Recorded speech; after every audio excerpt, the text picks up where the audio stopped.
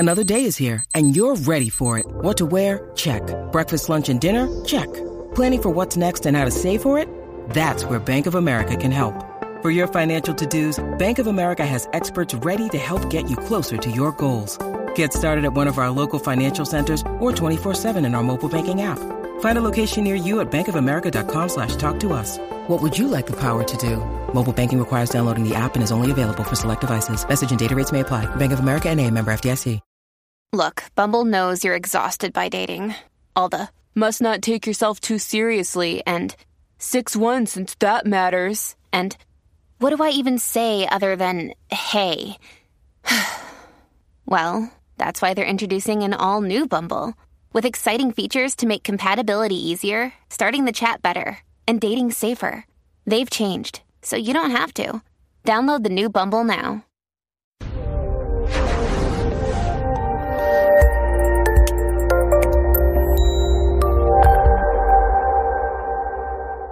But welcome, everybody. I'm glad to have you here on this Thursday. Today, we're going to be talking about get out of your head and stop overthinking. And this was an interesting presentation for me to do as a cognitive behavioral person, because a lot of the techniques that I use are cognitive in nature, and I started working on them, and I'm like, you know what? That's keeping people in their head. So there's a lot of behavioral stuff here. But anyhow, I'm your host, Dr. Dawn-Elise Snipes. So let's talk about why we overthink. And for the individual, there are certain temperaments that tend to really like thinking. People who are intuitive tend to be broad strokes people. We tend to like to think about meta concepts and think about thinking. And that's just kind of how we're wired. Sometimes it's hard for us to get started. We can envision, we can plan, but actually doing something can require a little bit of a push. People who are perceiving tend to be more spontaneous and often think there's going to be plenty of time. So they may just keep getting more information. They don't put a lid on it to say, okay, I have as much information as I'm going to have to make this decision. So if you are in one of those two camps, it's important to know your temperament and work with it. Intuitors, we need to set a goal. You know, once we've thought about it, set time parameters for, okay, how long can I ponder this? And then create a schedule for starting it. That can be helpful. Same thing basically for perceiving people. They want to, it's important for them to set a deadline for when they're going to stop thinking or gathering information and get started. Some people overthink because they have a fear of failure or a fear of success or a fear of rejection. And those fears can keep us from stepping outside of our comfort zone. It feels anxiety provoking to actually start doing something. If we're thinking about it, then we haven't failed, we haven't succeeded, there's no judgment. And it's really important to evaluate your beliefs about failure and rejection and what that means. And we're going to talk about that more. Exhaustion is another reason people may overthink. They start thinking about what they've got to do, and then they're like, oh my gosh, that's overwhelming. That takes so much energy. I wonder how I could do that easier. I wonder, and start pondering ways to try to take shortcuts, and before they know it, they've spent hours potentially thinking about how to get it done quicker when they probably could have had it done already. Which takes us to lack of time. Some people overthink because they don't plan, they don't have good time management. It's not because it's their temperament, it's just they have too many things going on, too many proverbial irons in the fire. And so they start thinking about doing something, and then it goes to the wayside, and then they start thinking about it again, but they never actually move into action. Your environment can also prompt overthinking. If you are surrounded by models of people who overthink, then you might have learned that behavior. You know, that makes perfect sense. If you are surrounded by people who like to pontificate, you may get stuck in your own head. And it's important to step back and recognize, is this behavior? Is this staying in my head, helping me achieve what I want to? Your environment can also keep you from starting and keep you overthinking if it is highly critical or if there are conditions of worth. So if there is fear that if you start something that somebody is going to criticize it, you may spend a lot of time trying to figure out, okay, how can I make sure I do this right the first time? When we overthink, and we're going to talk about how to address those in a minute, but when we overthink, it has a ripple effect. When we overthink, we're keeping our mind going. We have thoughts, jumping around in our head. We start thinking about all the possible outcomes, and it can get overwhelming. That can add stress. When we add stress, we have that cascade that we've talked about so many times where it keeps our HPA axis revved. It can prevent us from being able to relax to get to sleep, because as soon as you lay down, you start thinking about it again. When our sleep is disrupted, our circadian rhythms are disrupted, our energy is disrupted, our immune system becomes weaker, our mood tends to become less happy. We have foggy headedness because we're not getting that quality sleep, which, all of those things combined tend to mean we often have a lot less energy to devote to the task and to devote to other things in our life that we need to get done, including relationships. So there's a very insidious ripple effect of spiraling thoughts, especially if they're toxic. So the first thing that I would say is tame your monkey mind. And what I mean by that is recognize when you're thinking and you're pondering and you've got all these things going around in your head, sometimes your brain is saying, I can't keep track of all that. Write it down. I can't tell you how many people have found that this is helpful. I never kept a journal, never kept a diary, probably never will. But if you give me a whiteboard and a dry erase marker, I can make lists until kingdom come. Because I need to get it out so I can see it. And a lot of people find that, it's not the same as journaling, but if they get those thoughts out on paper, their concerns, their, hypotheses, it could go this way, that way, or 6 ways till Sunday, then they can better conceptualize it and do something with it. They're not trying to hold on to it and juggle it and think at the same time. So that can be helpful. So get the facts in the present. What are the facts about this situation, this job that needs to be done, what have you? What do you have what resources do you have at your disposal? What, tools, skills, whatever. And what can you do? What are your options? You may think of 17 solutions, but 5 of them you just don't have the funding to accomplish, or you don't have the skills to accomplish. Okay. Well, we're going to mark those off. But of the rest of them, that's your menu of options. Evaluating which one, looking at it and going, all right, which one am I going to? And it's important to set a time limit. And then you want to look at the probability that things will go right. A lot of times we overthink because we're concerned that if we make the wrong decision that we're forever committed, and that if whatever decision we're going to make, we're afraid it's going to be the wrong one. Well, it could be. There is a possibility that you could make the wrong decision, but what is the probability that the decision you make, taking action, will lead to catastrophe? And I usually say focus on the probability that things will go right, because I like to say, well, there's a 90% chance that this will go off without a hitch. That sounds really encouraging as opposed to a 10% chance that it'll flop. I like to look at the positive, but that's just me. However you want to look at your probabilities is your perspective. Then beta test it. Breathe. When you start overthinking, you start noticing that you're stuck in your own head. All right, let's just breathe it out. So breathe in for 4, hold for 4, exhale for 4. Do that a couple times. Get your HPA axis to calm down, tamp down that fight or flight response so you can get into your wise mind. Evaluate the facts of the situation.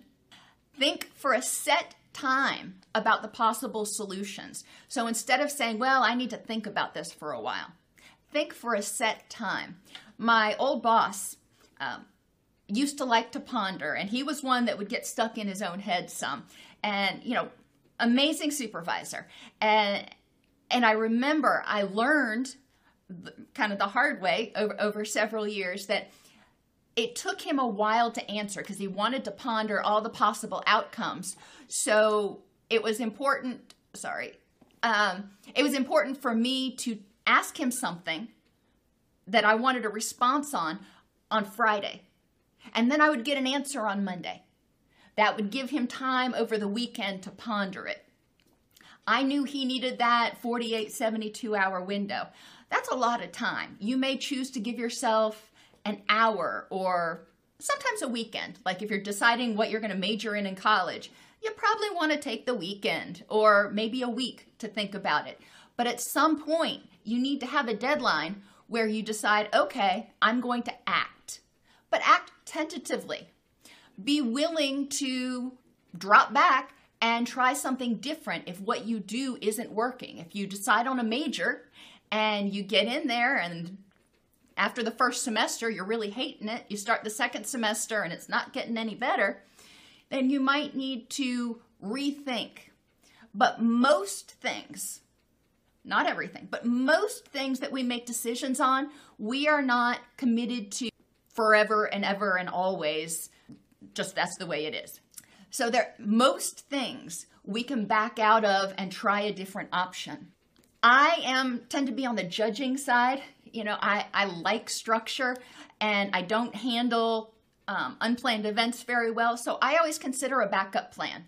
If we're driving to the conference and the car gets a flat, how is it that we're going to get the rest of the way to the conference? And I know in the back of my mind, we can call the AAA, we can call an Uber. There are options. If I take this job and it doesn't work out, what can I do? Look for another job.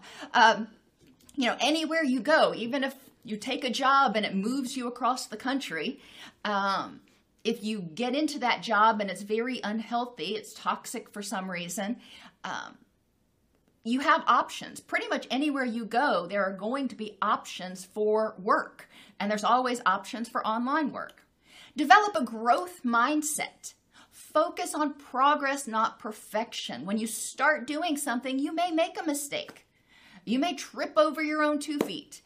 However, recognizing it and learning from it will help you move towards being an expert at whatever it is, or making the decision, or doing it 100% correctly, or whatever.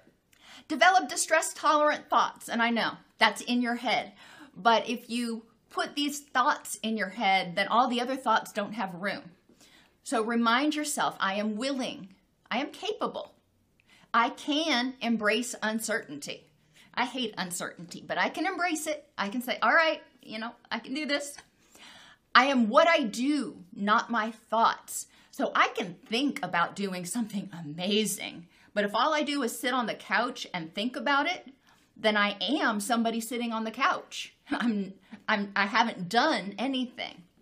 So if it's important to me to do something, then I need to make sure that my actions bear it out. I will keep going. I'll endure.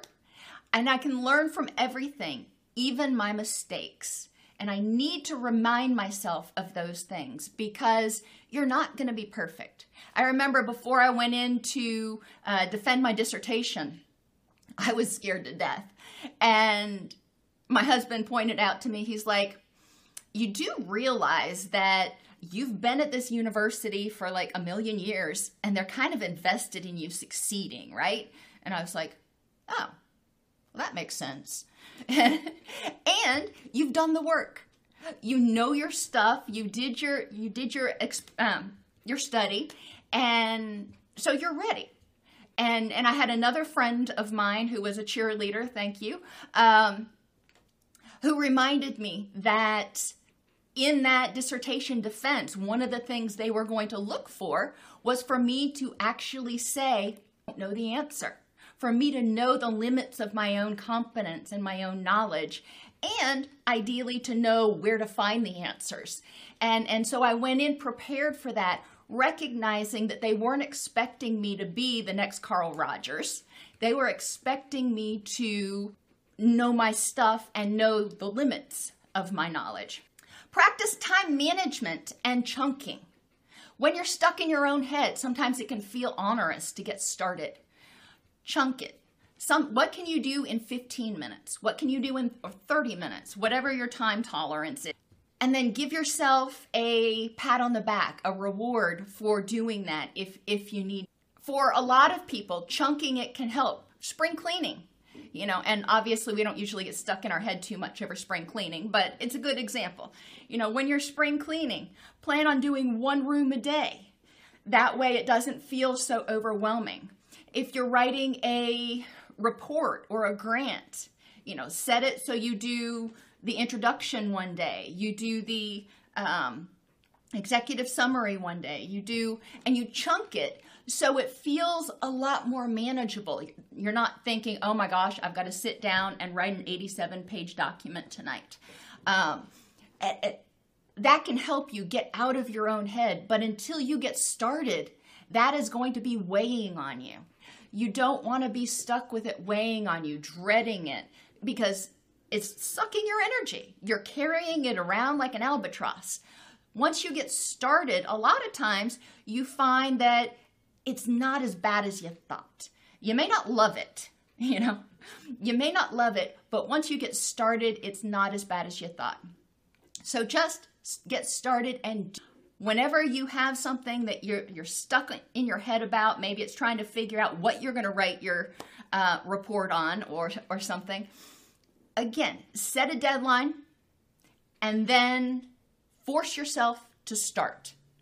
You don't have to necessarily submit that first one, but once you start getting the juices flowing, a lot of times you can get going. And finally, ask for help. Sometimes it's just emotional support.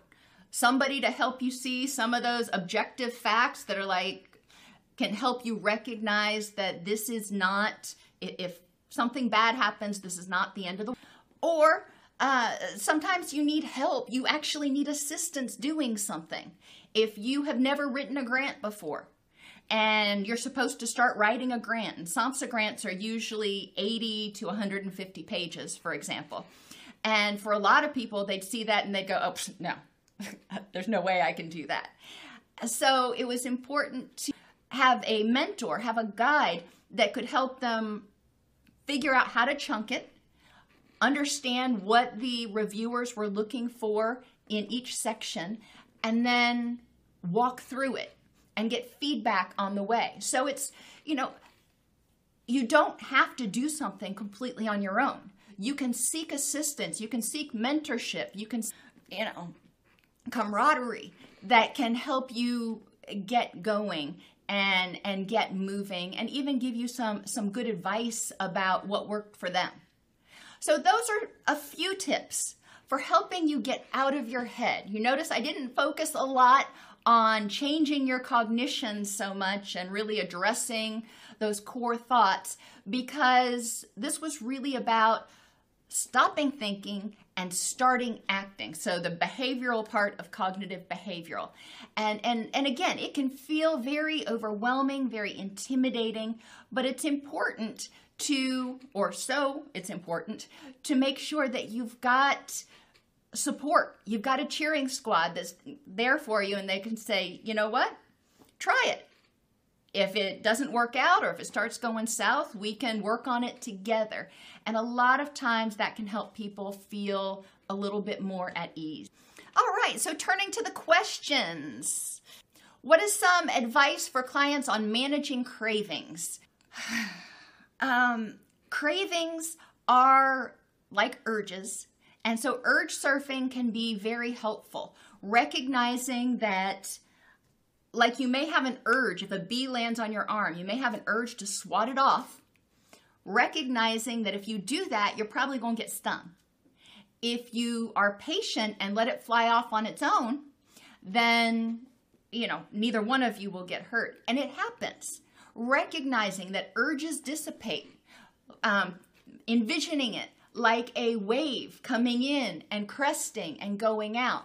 Recognizing that if we don't feed our urges, if we don't keep dwelling on them, that they will generally dissipate in, 10 to 20 minutes.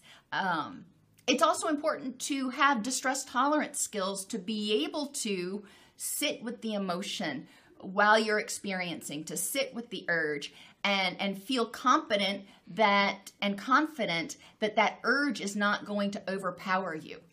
So distress tolerance skills can really come in handy, especially for urges, because distracting yourself can give that urge time to dissipate so you can get into your wise mind and make better decisions. Hello, Mohammed. Hello, Kinder. I am not familiar with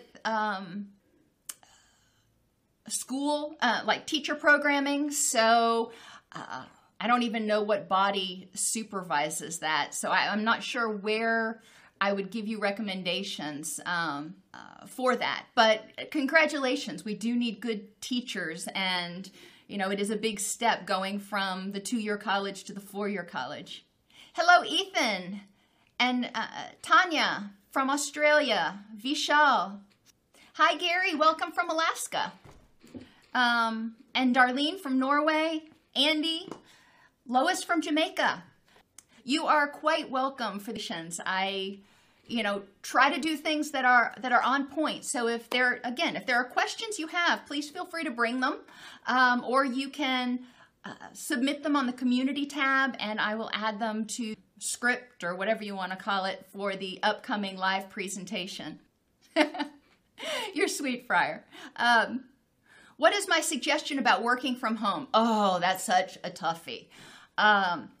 Working from home, it can be really hard to get. One of the things that I have found is helpful is when I work from home, or I homeschooled my kids, so when it was time for them to work, every morning they got up, they had a routine, they got up, they ate breakfast, they got dressed, and then they went into their workspace. And we had a classroom set up where they had their computers and their resources. When I used to work from home, I would do the same thing. I had a space that was dedicated to work, and it would be as if I was actually going to an office. I would get up, I would put my work clothes on, and I would go in and do that. There are 2 challenges: getting started and stopping. So getting out of your head and getting started when you're working from home is partly a matter of just disciplining yourself to treat it like you were actually going to an office outside of your home. If you've got other people in the house, it's also important. Have them treat it like you were working outside of the home. Is this something you would call me for if I were at work in downtown? Those things can be helpful. Another thing that I find when I work from home is I can find 17 when I start getting tired or getting bored with what I'm doing, which again is why having a dedicated space, preferably a dedicated room that you can shut the door and you don't see the laundry, you're not seeing what's, on the kitchen counter. None of that stuff is there. You are in your zone, if you will. That can be very helpful. Recognizing, even when you're working at an office, keeping your circadian rhythms stable is also essential. Make sure you're still going out and getting that sunlight in the morning to wake yourself up, getting that bright light to let your body know, hey, it's time to be awake, and then starting to wind the light down later. As far as stopping, a lot of people have difficulty leaving work at work when their work is in their home. So again, if you have a dedicated space, if you're lucky enough to have that, shut the door. If you're not, pack up your laptop, put it in your briefcase, and put it away so it's not sitting there spread out all over the dining room table. Because that signifies an end to your day. Try not, if at all possible, and not everybody can do this because they live in an efficiency or something, but try not to do your work in your bedroom, because it makes the bedroom, it associates the bedroom with stressful things and work and gotta do's, which can make it much more difficult. If you have to work from home and you don't have a space you can dedicate, try to do that. Some people, and I think they're called secretary's desks, some people will get a secretary's desk that has a roll down that they can have their laptop on, and they can roll it down if they don't want to have to pack it up and unpack it. But those are some tips that can be helpful. If you are an extrovert like I am, that can be another challenge to working from home. And so it's important to figure out how to get your extrovert needs met. And it may not be through work. You may not be able to video chat with your colleagues or something. So figuring out what it is that you need to do to get those needs met in a meaningful way. And maybe even brainstorming with your supervisor, if you have one. What can we do? Can we have a get-together, even a virtual get-together of the team, have a team, go over business, but then also, be human with each other, because I'd like to catch up with Sally. I haven't seen her, something like that. Unhelpful overthinking is, Fryer, also linked to self-limiting beliefs, because a lot of times, going back to the reasons that we overthink, a lot of times we're afraid of failure or afraid of rejection. And so we get caught up thinking about it, trying to figure out how we can avoid that instead of trying to figure out how can I do it and cope with anything that I encounter. Overthinking can be an anxiety response because, again, it keeps you safe. If you're thinking about it, then nobody can see it. You haven't tried to do it, so there's nothing for anybody to see, to judge, to reject, to criticize. So some people get stuck overthinking because of their anxiety about evaluation, rejection, etc. The gift says they're stressed right now because of overthinking, and they're one of the people that are unproductive whenever they're stressing. Not having emotional support can be draining most of the time, and yes, it can. And so one thing that you might do, again, is get whatever you're thinking about, get it out on paper or on a whiteboard where you can see it. And then you can decide how you're going to either write it on index cards so you can move it around and prioritize. Reach out to people if you can.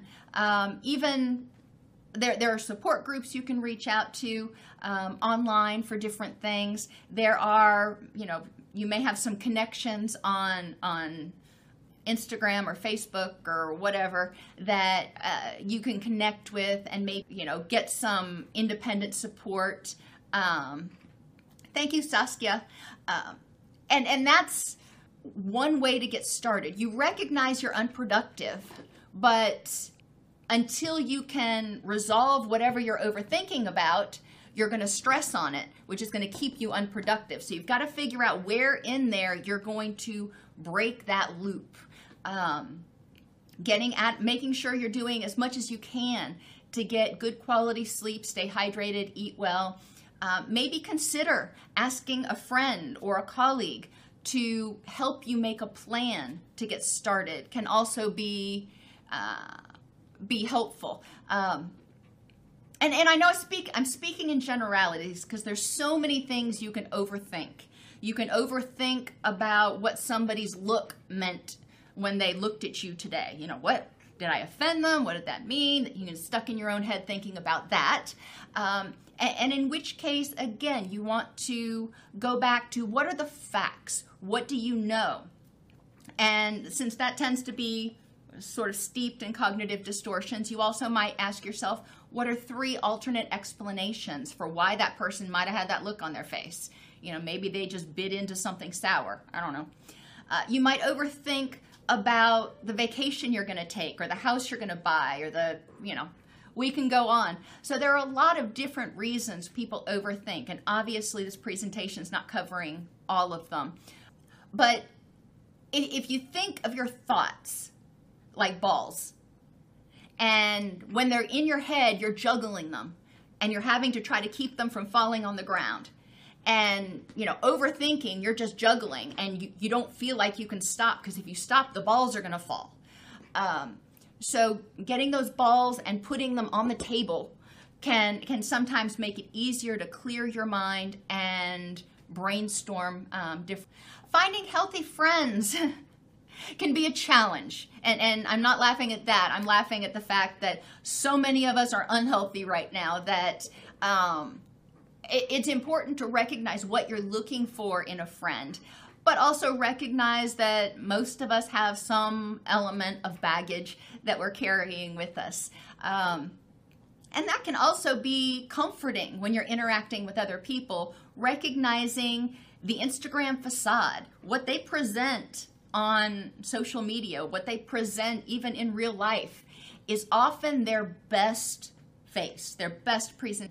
And recognizing that most people have stuff going on in their lives can be comforting, because we don't feel like we're trying to connect with somebody who's perfect. That can be helpful. I would encourage you, I don't know what your interests are and whether you're interested in online or face-to-face meetings. There are a lot of different groups on various social media sites that you can, and start texting with people. My son is really into Discord, and some of you may know Discord, others may not. It's basically like a chat room, and I don't understand enough about it. He can get me into it, but that's one of those I haven't wrapped my head around yet, I'll admit. But Discord has been amazing for him, increasing his social network and his connections, comfort around people without having to go meet them face to face. Face-to-face things, I happen to like meetup.com. I have joined a couple of clubs on there, a hiking club, a kayaking club, that, there are some really nice people that I've met, and it gives me options of things that I can go. Oh, and there's a new app that is available, and I'm sure it's on the iPhone, it's on the Android. It's called Friend Zone, just like it sounds. It's for people who are looking to make platonic friendships with people who have similar, and it's not overly active right now, but the people I have interacted with have been very nice. It's not a dating app masquerading as a friendship app. It's actually friendship.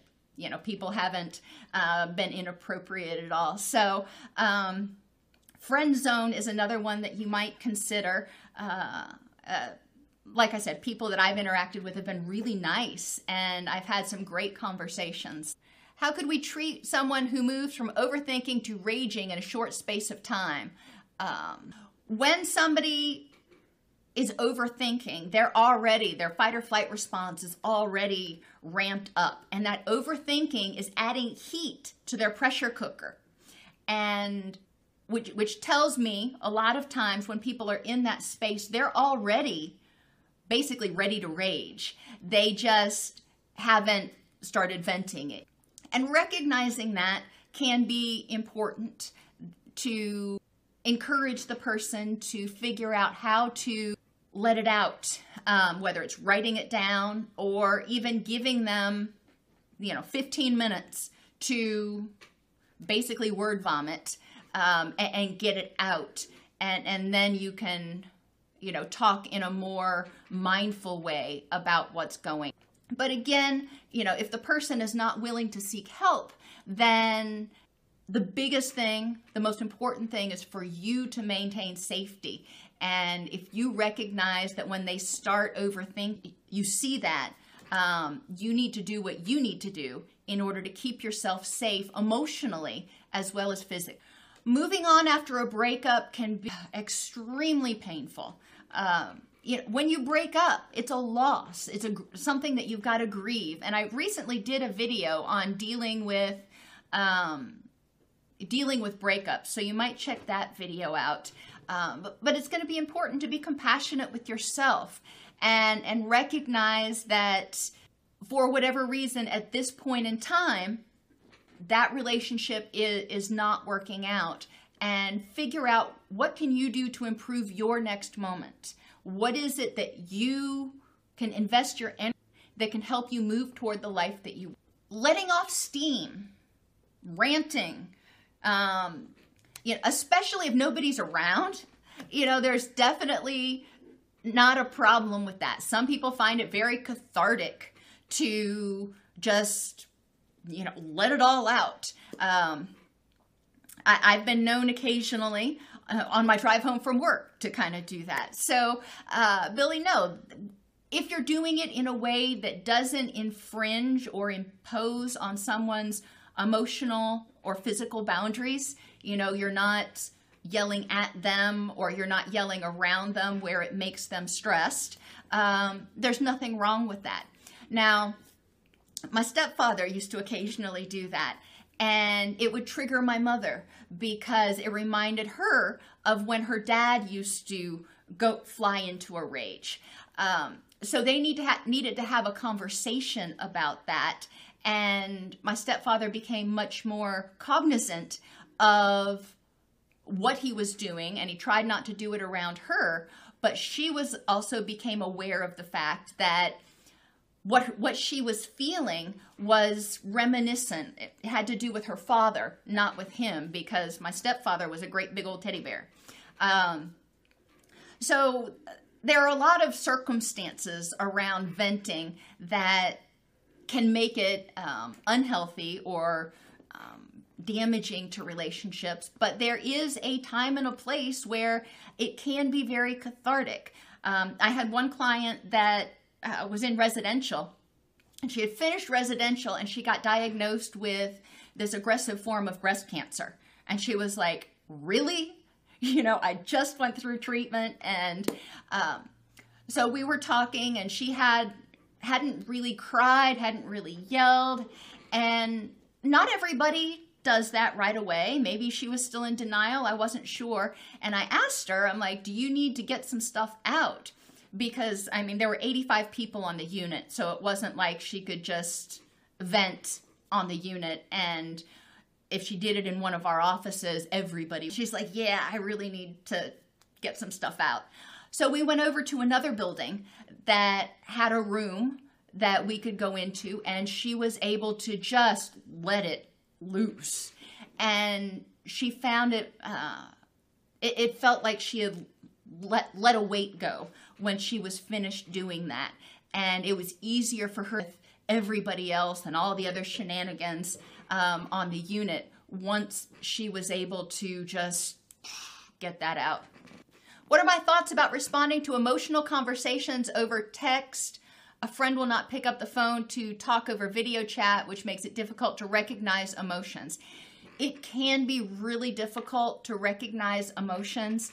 So what I do is paraphrase. If I'm trying to identify how they're feeling, I will ask, it sounds like you're feeling trapped, or it sounds like you're feeling overwhelmed right now, in order to get the words out there, because I don't read emoji either. I'm still not fully into the 21st century. So I would encourage you to do that. Some people do not feel comfortable talking about feelings, and it's important to be respectful there too. And some people don't like engaging on the phone or on video chat because they feel it's, and it's something to consider with that person, what you need as well as what they need. John says, I have a strong urge to connect with people, but my past won't let me. How can I overcome this tug of war inside me? Well, on the surface, that sounds something like an avoidant attachment style. I don't know that that's for sure. But when people prohibit themselves, they stay aloof, they stay detached from others, it often indicates that they have some core traumas from prior relationships that still need to be processed, because their beliefs about the relationships, their beliefs about others and the safety of getting into relationships are beliefs that tell them it's unsafe. And it's important to, and when you get into a relationship, to be able to feel safe, to be able to feel like you're not going to. So I would suggest looking at some of the videos on abandonment anxiety and maybe considering ways that you might start addressing the trauma. And last week you all requested that I do a video on addressing trauma, so I did do that. And it was released a couple of days ago. So those might be a few videos that you can start taking a look at. And with past trauma, I am a big believer in EMDR. So once you start getting an idea of what those core traumas are, if you want to start processing them and unhooking that memory from the physiological stress response, EMDR can be really helpful. A lot of people, Friar, have realized how much they actually appreciate face-to-face communication over the last 2 years. So yeah, it's kind of interesting. I've become much more of a video chat person myself. Hello, Paper Jawa. Thank you for joining us today. Saskia, I don't have a problem with your texts. I really think that if you feel you need to explain yourself, then you take all the time that you need to explain yourself, and the person you're talking to hopefully is sensitive enough to recognize that you're trying to communicate something and communicate it clearly. And text is not easy for a lot of people to actually effectively communicate the dimensions of what they're thinking. Now, you may have some people that are critical, but that's going to happen with everything. And Dr. Seuss had a saying, those who mind don't matter, and those who matter don't mind.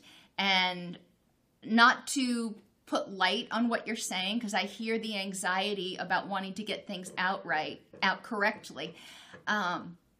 However, I think it's also important to recognize that the people you're talking to hopefully are compassionate enough and self-aware enough that they can be respectful and to everything you have.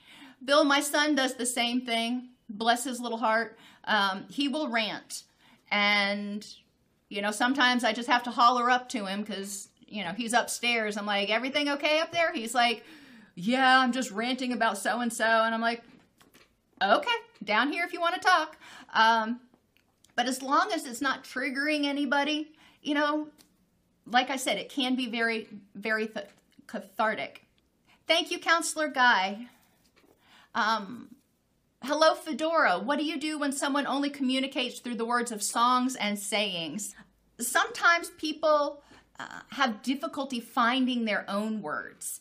And so they find songs and sayings that what they're trying to say, which could mean that they have difficulty with their emotional intelligence, or it could mean that they think somebody else said it better than they did. If it bothers you, it's something to bring up with them and ask them, tell me in your own words what you think is what's going on with you right now.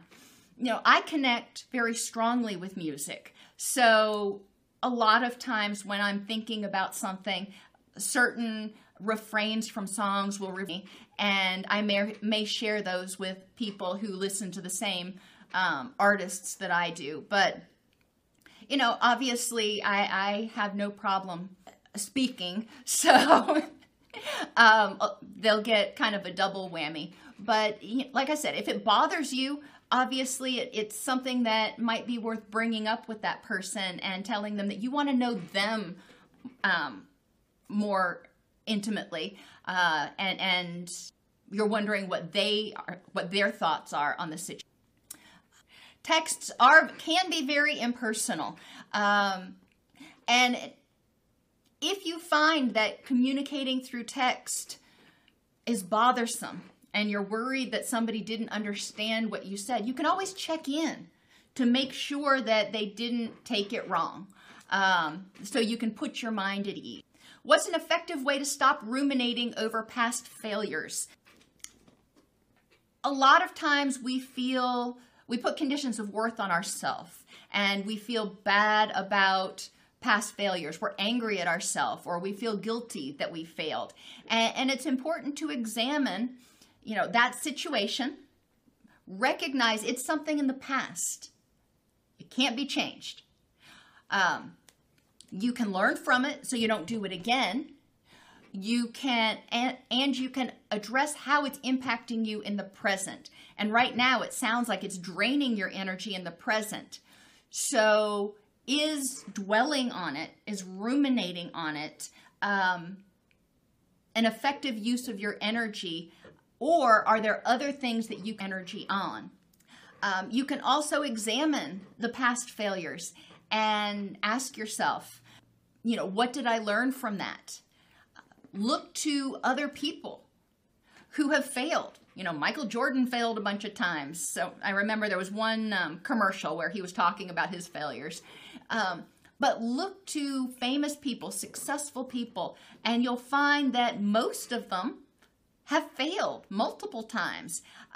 They may have failed in business. They may have failed in relationships. They may have failed, in different things. So also examining why the failure is tagging on. Why is it so hard to forgive yourself for that failure? Kata says, I do much better writing my feelings, so texting them helps me. I can be slower and choose my words more carefully. So that can be really helpful for some people. And I think part of it depends on whether you're an auditory learner or a visual learner. If you are a visual person, if you have no problem sitting down and, tapping out a text or writing a blog post, then text is probably easier. If you're an auditory learner, it probably is more difficult because you pay so much more attention to sounds and phonetics. And is it a bad idea to look for friends or relationships while dealing with trauma? Oh, that's a loaded question. Recognizing when you're dealing with trauma, it's exhausting. And it's going to require a lot of energy, which means it's going to keep people to give as much energy to relationship. When you are going through trauma, there are periods where you may feel vulnerable. So it's important to evaluate your relationship, and you're not just finding any old shoulder to grab onto. When you're going through trauma and when you work through the trauma, a lot of times you change. And it's important, in my mind, that the person or persons that you're in a relationship with are aware of that and are supportive of that change so they can nurture you while you're going through it and embrace the new, butterfly, if you will, that emerges. So that is the long answer to, I think when you're going through trauma, it's extremely helpful to have friends, to have support groups, to have connections, whether it's advisable to get into another intimate relationship during that time is going to be an individual decision. But like I said, it can get kind of dicey because the other person may not understand or be able, not that they're trying to be mean, but they may not be able to understand what you need. Likewise, like I said, sometimes when we feel vulnerable, we're more likely to get into a relationship where we're settling instead of one that is a great fit.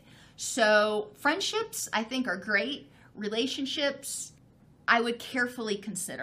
Giselle says when she doesn't feel like she has a safe space to speak her mind with someone, she plays a song that can express what she can't.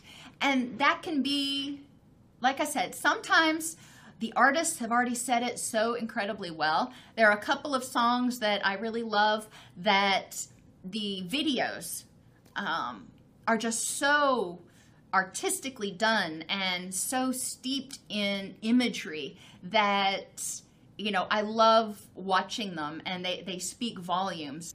Could I say all of it? Yeah, probably. But to me, the song is so powerful. So that's not how I communicate about everything, and it's, My husband really does not like heavy metal, so I generally don't share those songs with him. I use my words instead of my songs.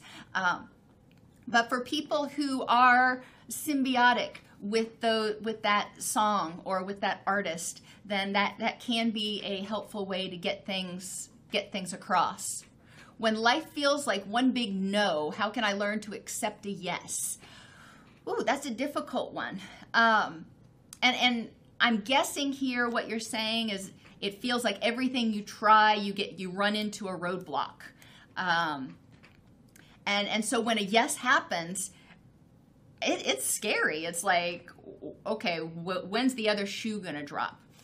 Use the facts. Probability says that if you had a bunch of no's, you were due for a yes. Look at the facts in this. Is this a unicorn? Is there a reason? There probably is a reason why you got a yes. And then keep a log or keep data on the success. So if, you've been in, I'll stick with the relationship theme here. If you've been in multiple relationships and you get in them and they fail and you get in them and they fail and you're in this one now and it feels great, and you're waiting for that other shoe to drop, instead of anticipating and waiting and expecting this person to do what everybody else has done, stay mindful in the moment about what is going on and appreciating that this may be the different one. This may be the black swan, the unicorn, whatever you use with that. Those are the two things that I generally try to do is focus on facts and stay in the present, not expecting this situation to follow suit of all the other situations that. Thank you, Mr. Doom Guy. I do have a couple of videos on working with people who are neuroatypical and helping parents with children who have autism. Is there something specific about autism that you are interested in? And hang on here.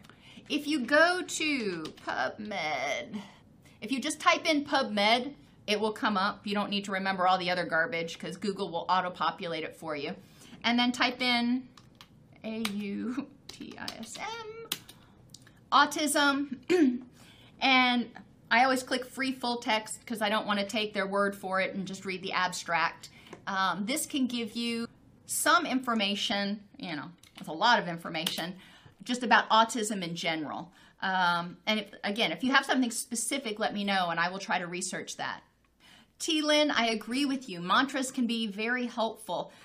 Going back to like these distress tolerant thoughts. I'm willing, I'm capable, I can embrace uncertainty. I will keep going, I can learn from everything. Whatever it is that you keep telling yourself. Some people just make it simple and they go, I got this. And keep repeating it to themselves until they get finished. But that can certainly silence. Your brain can't focus on that and something else at the same time. Try singing, thinking about what you've got to do at work tomorrow and singing the ABCs at the same time. My guess is you'll find it extraordinarily challenging if you can do it at all, because your brain can't focus on two different verbal lines actively at the same time. It can passively notice the television while you're talking to somebody, but it has difficulty actively trains a thought at the same time. Getting your partner to be emotionally supportive can be very challenging, but one of the things I would say is if that partner wants to be supportive, and a lot of times they do, they just don't know how. So communicating to them, going through the love languages, identifying what your love languages are, communicating to them what you need. What does support look like to you? When you get upset, what do you need them to do? Tell them. Not everybody knows what you're needing. Sometimes people, when somebody starts to cry, the other person's like, I don't know what to do with that. Just stop, please stop crying. Because they don't know how to deal with it. They don't have the skills. Or their family always responded by saying, get over it. So it is important to not throw the baby out with the bathwater, and make sure that you have communicated to that person, okay, this is what I need in terms of support, and this is what it looks like. And then they can decide whether they're going to try or not. Fryer says he'd never pegged me as a metalhead. Yeah, you know, the 80s all the way up through, you know, Five Finger Death Punch, Disturbed, Hailstorm. Yeah, I can rock it loud. Alrighty, everybody, I have hit my bewitching hour, but I really appreciate you all being here and being so interactive today. As always, if you have questions that I didn't get to today, or that you want me to do some specific research on the community tab on the YouTube, on my YouTube page, you can send me a message that way, and I will try to look it up. Otherwise, remember, every Thursday, well, almost every Thursday, I will be doing this live. I do have a conference coming up October 19th through the 23rd. So that week, we will not be doing this live because I will be doing an actual face-to-face, oh my gosh, live presentation. So have a great day. Everybody stay safe. And I'm sending you thoughts of peace, health, and content.